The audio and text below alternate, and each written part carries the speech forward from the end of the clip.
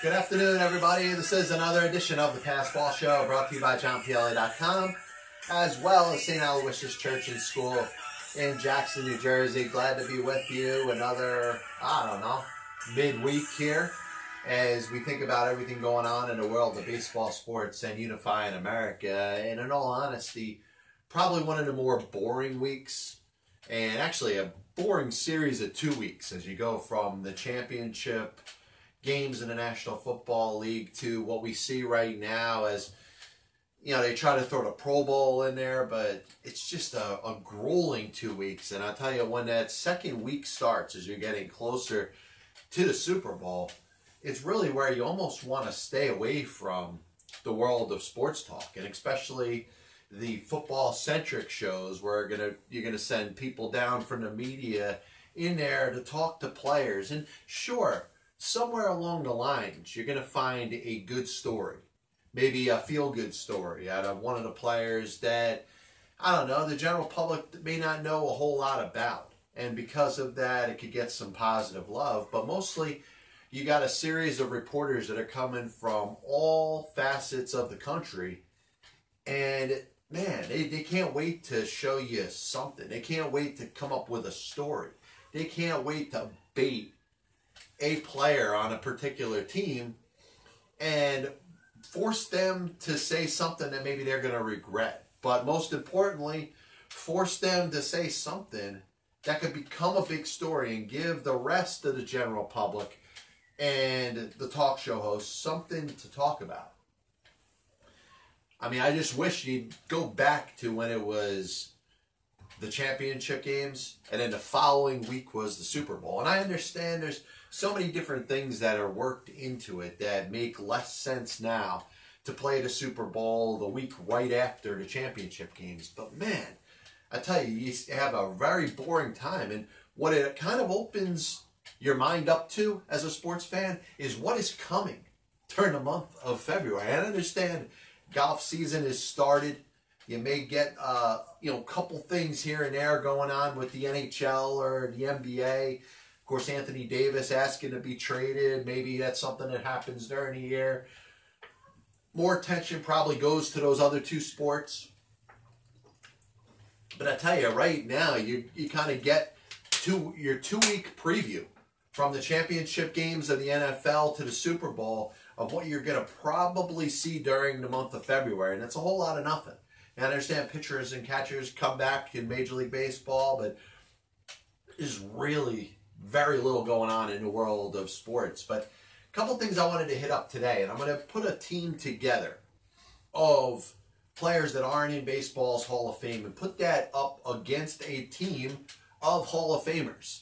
And I'm not going to be fair about it. I'll admit, I'll tell you this, I'll be a straight shooter when it comes to being fair and not being fair. I'm not going to be fair when it comes to the team that I put together of Hall of Famers, because I'm going to scrape the very bottom of the barrel when it comes to the Hall of Fame. And I'm going to go after and I'm going to throw out players' names that some of the listeners and viewers may not even know are in the Hall of Fame. And I'm going to bring up their stats and I'm going to throw them at you and put up my non-Hall of Fame team. And you tell me what series of players belong in the Hall of Fame and what series of players don't. Now, my other point that I wanted to bring up today, and it's something that I've touched on a number of times on the show, and just a reminder, if you're interested, you want to be part of the program, send me a comment, Periscope, Facebook Live, give the show a call if you want, 732-364-3598. I've mentioned this a number of times, talking about the difference between being devious, or the word gamesmanship as it's applied to sports, and what is against the rules or cheating. Because obviously players in all sports forever, in the history of competition, have looked to try to find one thing, and that's an advantage they could have over their opposition to give themselves, whether it's an individual level or it's a team sport, the best chance to compete and the best chance to win. And sometimes it's not mano a mano, my skill against your skill. That's the way we like to think of it. When we think of sports and we think of competition, we like to break it down and say, all right, well, the best of one team goes up against the best of the other team. Or if we're talking about an individual sport, the best of one individual against the best of another individual. And that's the only way, the only things that should determine whether there's an individual winner or a team winner. But it's not the way it works. Going back to way before anybody else was born, way before we were around, players, either individual or teams, we're looking for a competitive advantage. And we're sitting here in the week coming up to the Super Bowl, and all the people that are rooting against the New England Patriots are going to say, oh, they cheated. They are not on a level of the other teams. They're trying to find something that's almost unfair. They don't deserve the wins that they get because of all this. And you'll find a lot of fans that are speaking a mind or in a way where it's as if stuff like this has never happened. Like it's brand new. Like we use that, ending to a word, G-A-T-E. Like it's something that's never existed before. Nobody's ever cheated. Nobody has ever crossed the line when it comes to the rules. Nobody has ever, used gamesmanship in a way where perhaps they may be going a little further and a little too far. But the word competitive advantage stands out. And I think it's a very powerful word because we can even forget about the world of sports for a second and think of competitive advantage as it applies to life. Everybody, no matter what it is that you do, whether you have a job, whether you don't have a job, whatever it is in life, you want the opportunity to succeed. You want the opportunity to have what's best for you, to have what's best for your family. And because of that, no matter what it is that you do, everybody is going to think of what it is that they can do to give themselves the best advantage in whatever it is that they're doing. Like I said, it could be the most minor job. It could be an unemployed person that's just looking to raise their kids. You may want to do research. You may want to figure out, all right, what works best for this situation? Where can I learn to give myself the best chance maybe to be the best parent or the best employee? And somewhere along the lines, somebody is going to go along the lines of what's called being devious. And being devious is somebody that is a scenario where somebody may be looking to toe the line when it comes to rules. May want to not necessarily break the law, but is so aggressive in their pursuit of this competitive advantage that they may be willing to cross the line. And how does it apply to the world of sports? Of course, the most important thing, and regardless of what you hear now when it comes to Major League Baseball, and I'm not going to go on a tangent and I'm not going to go off the wrong way when we talk about baseball the way it's set up right now and the fact that you have 30 owners in Major League Baseball and probably about 95% of those owners care more about turning a bottom line than they do winning a World Series. Prior to this, where baseball cares more about its profits than it does winning individually, and when I say individually, I'm talking about individual teams winning the entire thing, a league that's set up where you probably only got about less than 1/3 of the teams that are actually competing, that are actually trying to win a World Series in 2019. But I digress. Competitive advantages have been, it's been a goal from the invention of competition. And if we're going to sit here as objectors and hold it against, let's say, the New England Patriots for seeing, hey, we're going to see if we can learn a couple plays by the opposition by maybe sending somebody or having some sort of cameras spying on a team during their practice. You think that's, it's so bad, it's so terrible. You have your right to that opinion. But if you talk about players that are injecting themselves with substances that give them a better opportunity to succeed, a better opportunity, sure, to succeed individually, but just as important, the ability to succeed as a team.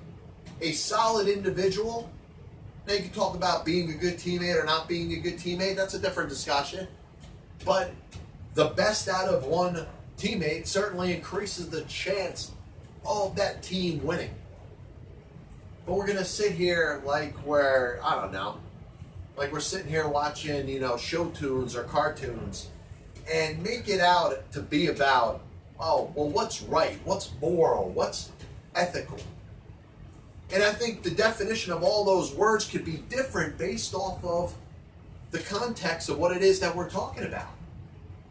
You talk about sports, which, by the way, the most important point that I could ever make is the fact that sports are entertainment. We make sports out to be something that should be this example for children. Sure, if there are children out there, and I'm sure there's some of them that exist in the world, that have certain talents when it comes to certain sports. So maybe they can be the next generation of star athletes that'll exist, because they're gonna be composed of somebody, right? May not be your kids, maybe your neighbor's kids, could be somebody in your state, could be a series of the 50 states in the United States of America, could be a series of the, almost 200 countries we got in this world, but there's some sort of semblance of the youth of tomorrow, which is going to come together and be the top athletes that we see in this country in the future. And I bet you somewhere along the lines, they're going to be competing with each other. Just like any athlete that has ever existed and has ever played a sport professionally. They compete with each other for the likes of becoming supreme and maybe making it to the big time. The best players in high school all, or for the most part, move up to the next level. Maybe play college, maybe get drafted by a Major League Baseball team or a pro football team. And then they move up to the different levels where you could go to, whether it's playing in college, whether it's playing in a minor leagues, or in basketball. You could talk about the developmental leagues as they exist, minor league hockey. And it's the best of the best at each different level. And then all of a sudden you get to the top, and it's the best from all over the world. And you ask yourself all the time different questions of how did they get there? How did they get to be the best of the best? Because, anytime that I've done an interview with a ball player, I always like to make the connection between the ball player and the audience. Because that person is not superhuman. Even the best players that have ever existed in any sport, the Michael Jordans, the LeBron Jameses, the Lawrence Taylors, the Barry Bonds, the Babe Ruths, are just as much of a human being as anybody that doesn't play sports on a professional level. But the question always is, and it always interests me to say, how did that player get there? How did it go from being just like me to a superstar player or a top of the world player in an individual sports? Sometimes it's by doing things that are a little bit devious, but I tell you, 100% of the time, it's about finding a competitive advantage. And sometimes a competitive advantage may border along the lines of deviousness, may border along the lines of something that could be gamesmanship, or is it cheating? But the bottom line is that each individual player that's on a team or an individual player in an individual sport is going to do everything they possibly can to have an advantage over their opponent. And we live obviously in society right now, and probably for the last 20 years or so, where we want to put that down. We want to tell people and players that are trying to get the most out of themselves and want to have an advantage over their opposition. We want to tell them what they can do and what they can't do.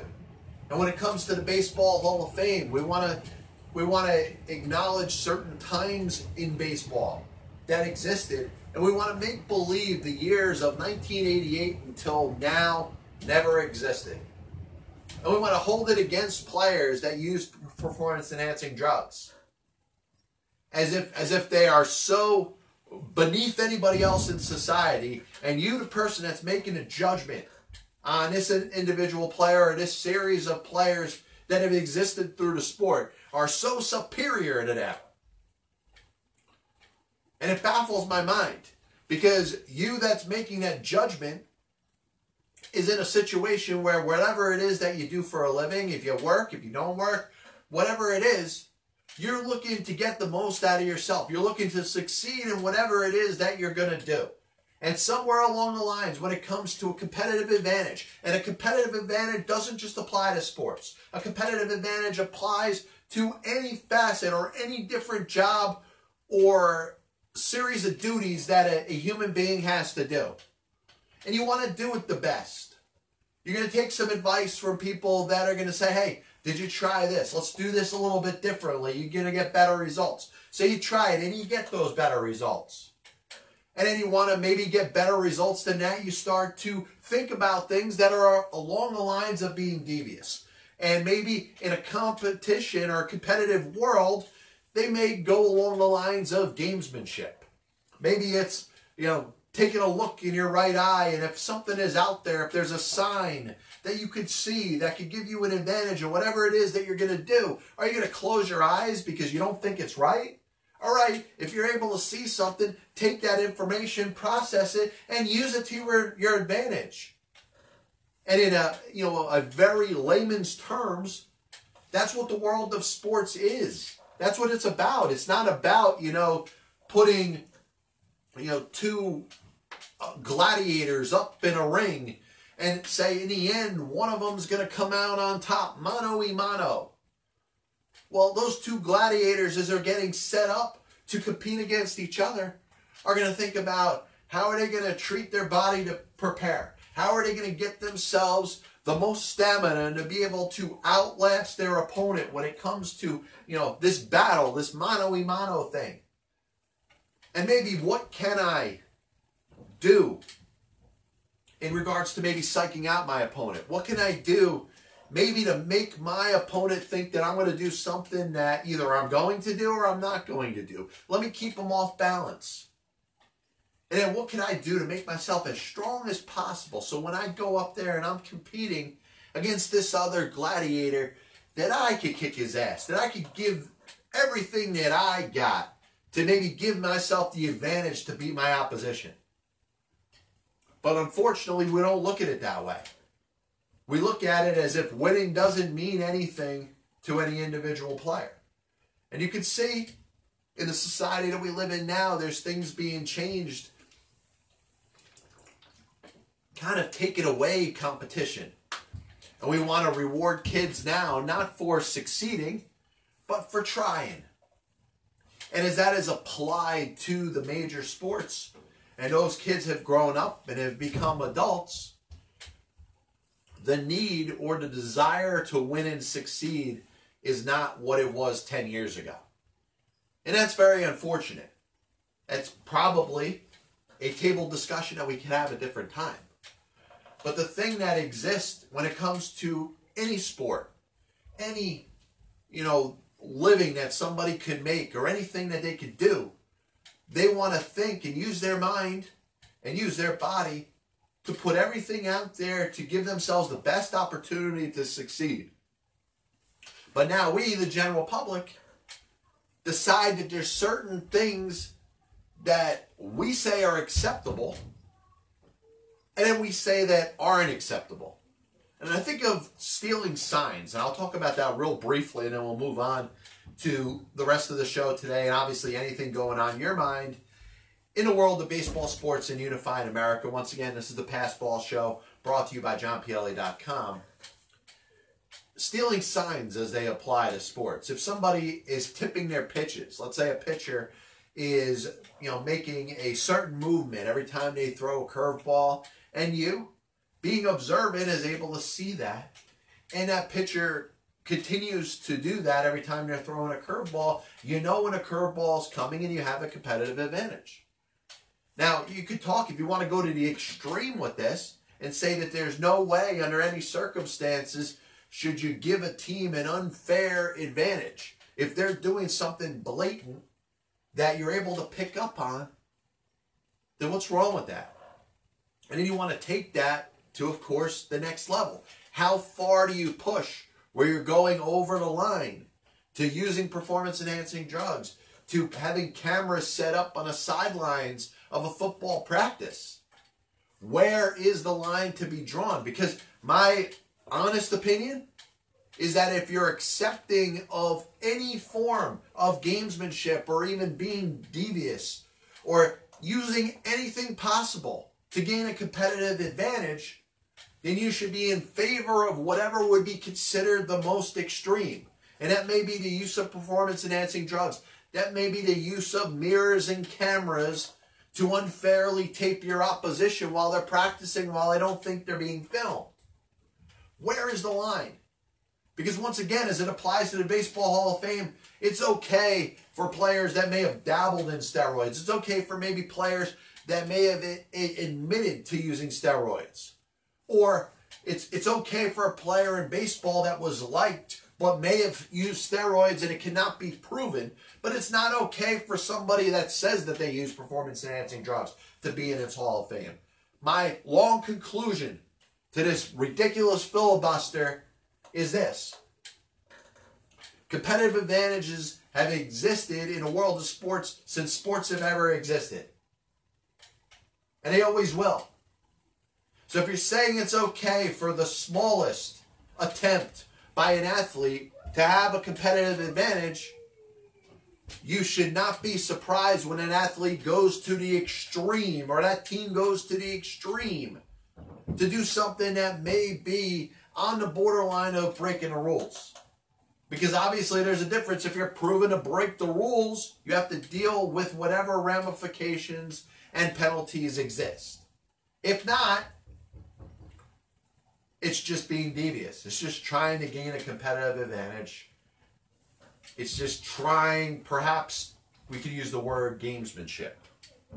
This copyright and broadcast is authorized under internet rights, granted by the World Wide Web, and is solely for the entertainment of our audience. Any publication, reproduction, or other use of the pictures, descriptions, and accounts of the show without the express written consent of the Passball Show, JohnPielli.com, and John Pielli, LLC, is prohibited. Any commercial or other use of the program, such as by charging admission for its showing, is similarly prohibited. So I put this together today, and this is, something that I think has been done a couple times. We talk about the Baseball Hall of Fame as it exists, and the fact that you could put an all-star team together of players that are not in the Hall of Fame, players that are being held out of the Hall of Fame, and maybe even players that have just been, maybe enough of a case has not been made why they belong in baseball's Hall of Fame. And on the other side of it, you have a series of players that maybe because they were liked by the media,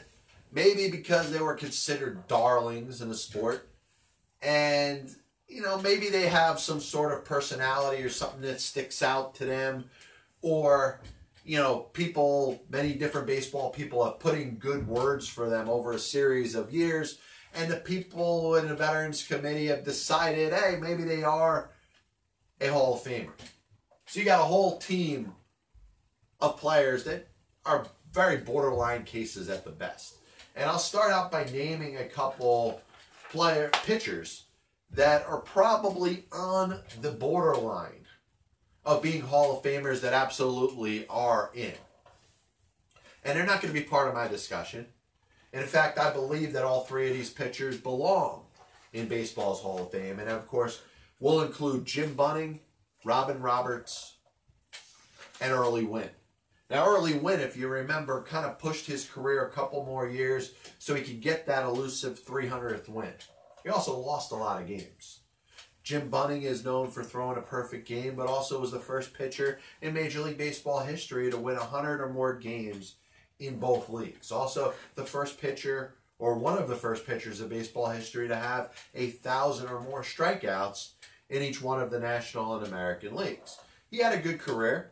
Of course, he threw the perfect game, was a dominant pitcher, was a top pitcher, but you put him amongst the likes of the best, and he doesn't necessarily stand to the test of criticism.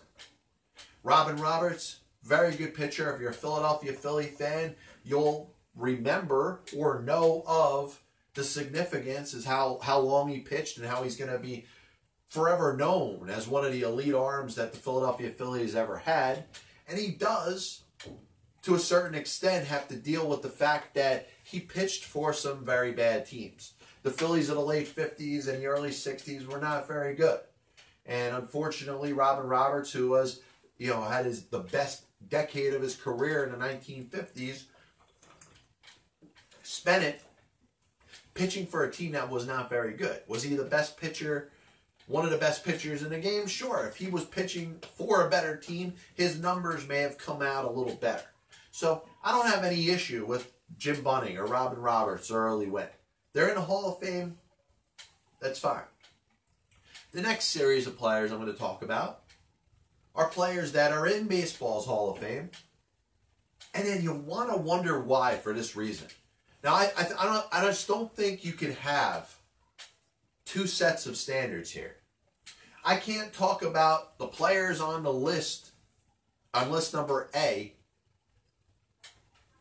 first baseman by the name of Fred McGriff, a second baseman by the name of Lou Whitaker, a shortstop, Vern Stevens, third baseman, Pete Rose, an outfield of Joe Jackson, Barry Bonds, and Manny Ramirez, with a designated hitter of Albert Bell and a catcher of Ted Simmons, and say that these players are all not in baseball's Hall of Fame, yet a team that could consist of Tony Perez at first base, Bill Mazeroski at second, Joe Tinker at short, George Kell at third, Lloyd Wainer, Chick Hafey, and Early Coombs in its outfield left to right with a designated hitter by the name of Harold Baines is any better than the players that are left out of its Hall of Fame.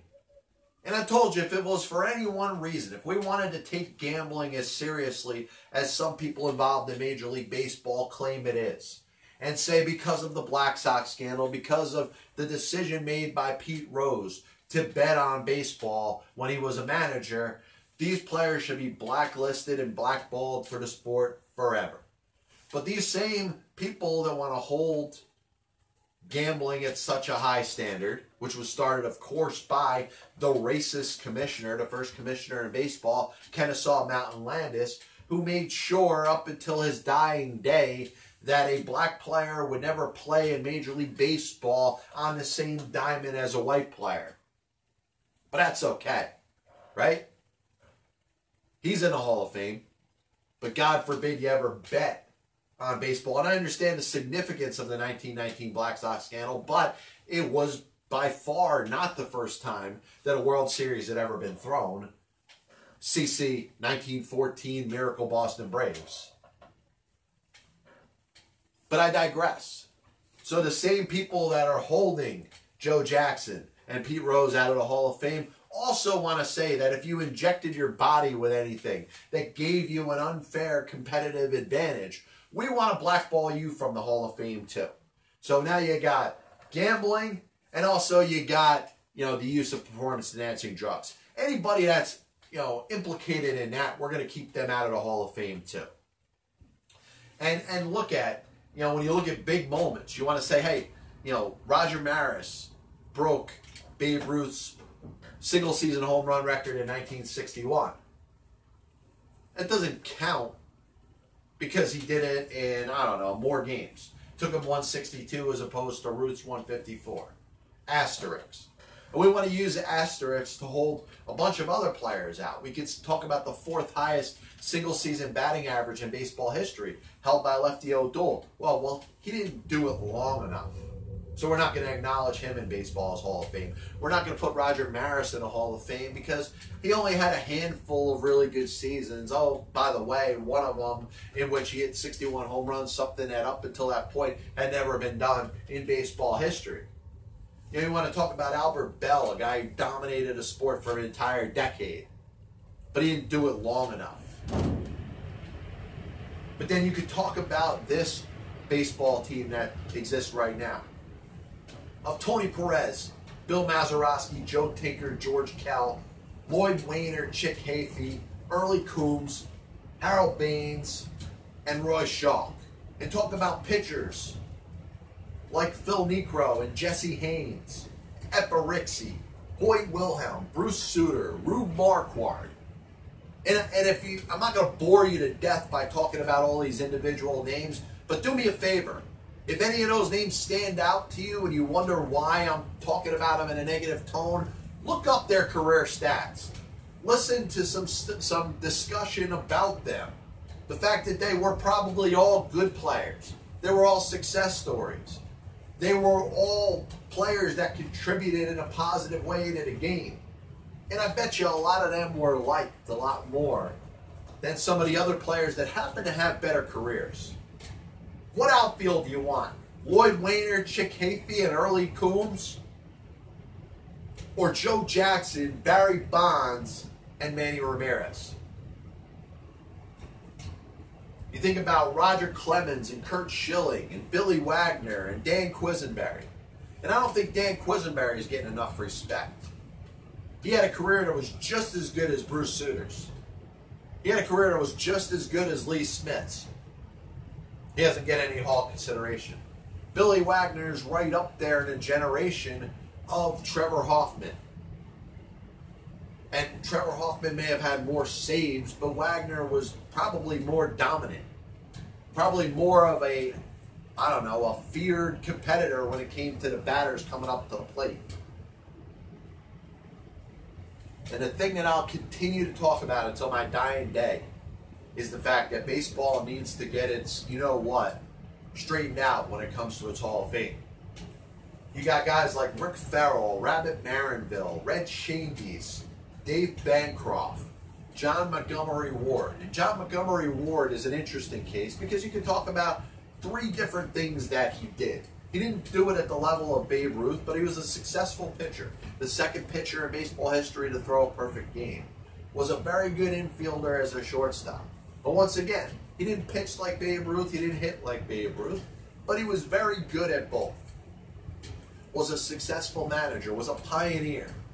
He invented the Players League, which took place in 1890. The first effort for players to be treated fairly.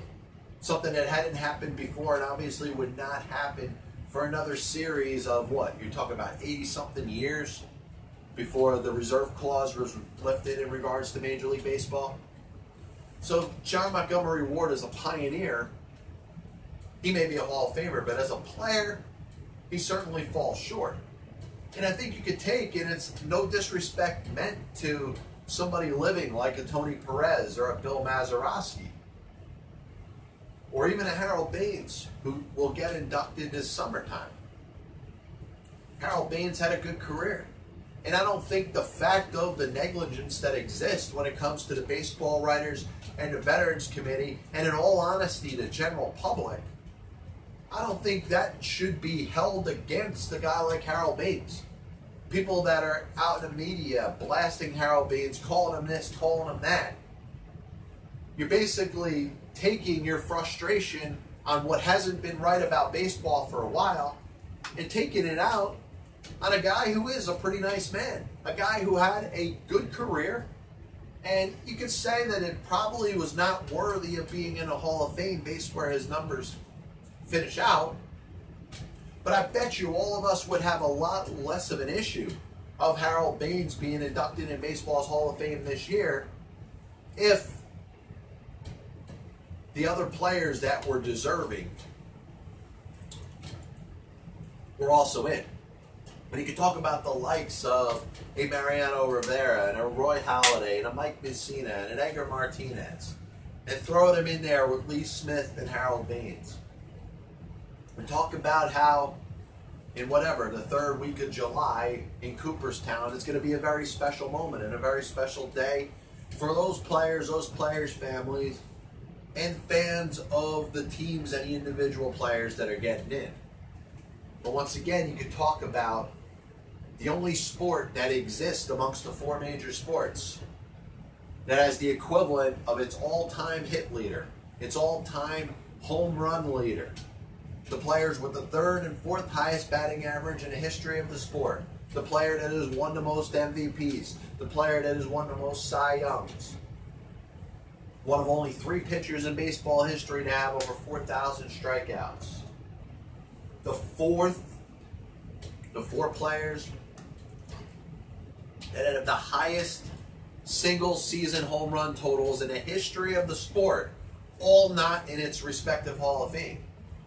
And I may come out like being a little bit of a jerk when I'm blasting the likes of Tony Perez and Bill Mazeroski and Joe Tinker and George Kell and Lloyd Wainer and Chick Hafey and Early Coombs and Harold Baines and Ray Schalk and Rick Farrell and Rabbit Marinville and Dave Bancroft and Red Shandies and John Montgomery Ward and Phil Negro and Jesse Haynes and Bruce Sutter and Epa Rixey and Hoyt Wilhelm and Rude Marquard. I'm down on all these players, not because of anything that they did, but because there is a sport that exists out there and there's a governing body of Major League Baseball that thinks that these are Hall of Famers. And this other list of players, which includes the likes of Barry Bonds and Roger Clemens and Pete Rose and Shoeless Joe Jackson and Sammy Sosa and Manny Ramirez and Mark McGwire and Curt Schilling and Vern Stevens, are not Hall of Famers. It seems like a little bit of a hypocrisy to me, because you want to anoint the best of the best. Yet you got a list of players that do not belong in the Hall of Fame based off of their merits. And you got a list of players who, above and beyond, belong in baseball's Hall of Fame based off of their own merits. Not in. How does that make any sense? This is the Pass Ball Show, brought to you by JohnPielli.com. If you want to listen back to anything I talked about today, you can check out my YouTube channel. Also download the podcast on either iTunes or Google Play. We'll be back with you later on in the week. A little bit of a recap of the show today. Competitive advantage, not just as it applies to the world of sports, but as it applies to any profession that you have. No matter what it is you do, you want to be able to perform at your best. Whatever it is that you do, you want to try to use anything that you can to your advantage. Whether it's over your opponent, whether it's just having the knowledge to be able to do something at a better level than you could yesterday. But the bottom line is, competitive advantages have existed in the world since its inception.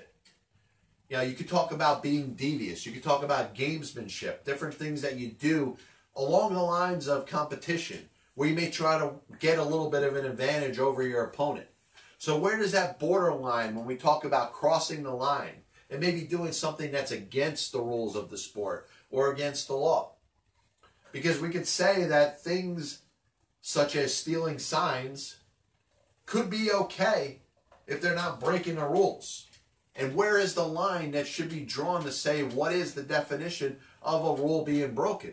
What's the difference between deviousness, just trying to get an advantage, over breaking the rules of the game? I think it's an interesting discussion to have.